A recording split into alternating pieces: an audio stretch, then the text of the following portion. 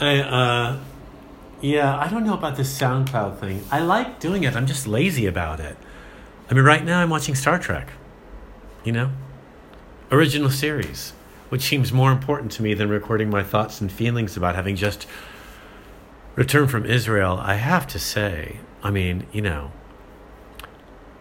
I love the stories of Jesus and all that stuff, but they are just stories.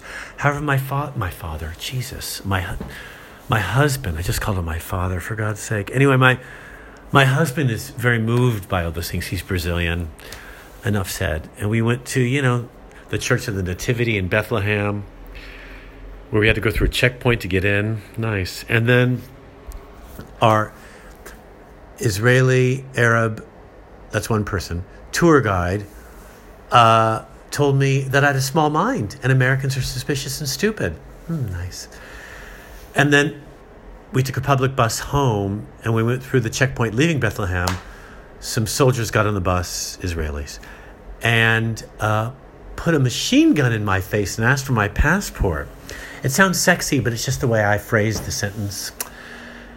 Anyway, it's a lovely place, Tel Aviv, but getting in and out of the country is like passing through Fort Knox. Seriously. They checked my passport 5 times when leaving Tel Aviv. I'm not an important person. 5 times. And we weren't sure we were going to make it. Luckily, we left extra time. We barely made our flight. And we had speedy boarding on EasyJet. Oy, the cost. But anyway, the flight there and home. The Orthodox Jewish people are out of their seats, running around, having food, playing with their kids at takeoff and landing. And the stewardesses are losing their minds. I mean, you know, it's EasyJet, but they have to be strict. And they're like, would you please sit down? You know, all that yelling from the front. Hilarious. Running around or snoring, sleeping, 5-hour flight, right? Real experience.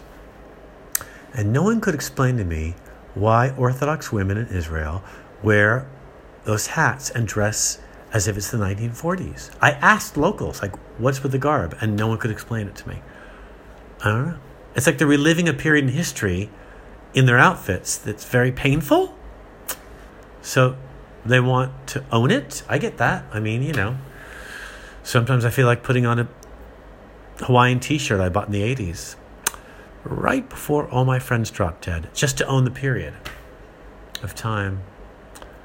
I don't know. It made me feel kind of sad for them, though, because all that natural fiber and that heat, they have to wear wool and stuff. I felt bad. Oy. Anyway, so I'm 8% Jew from Spain.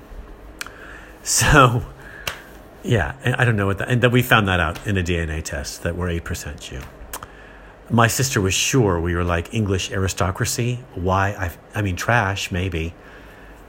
You know, no, it's the spelling of our grandmother's last name. We must be aristocratic. I'm like, really?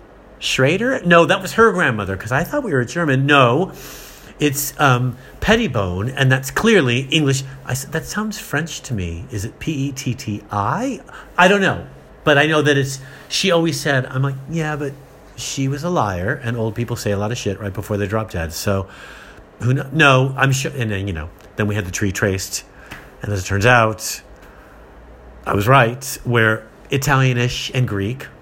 Who knew? And Jew, and like German, Irish. We're mutts like everybody else.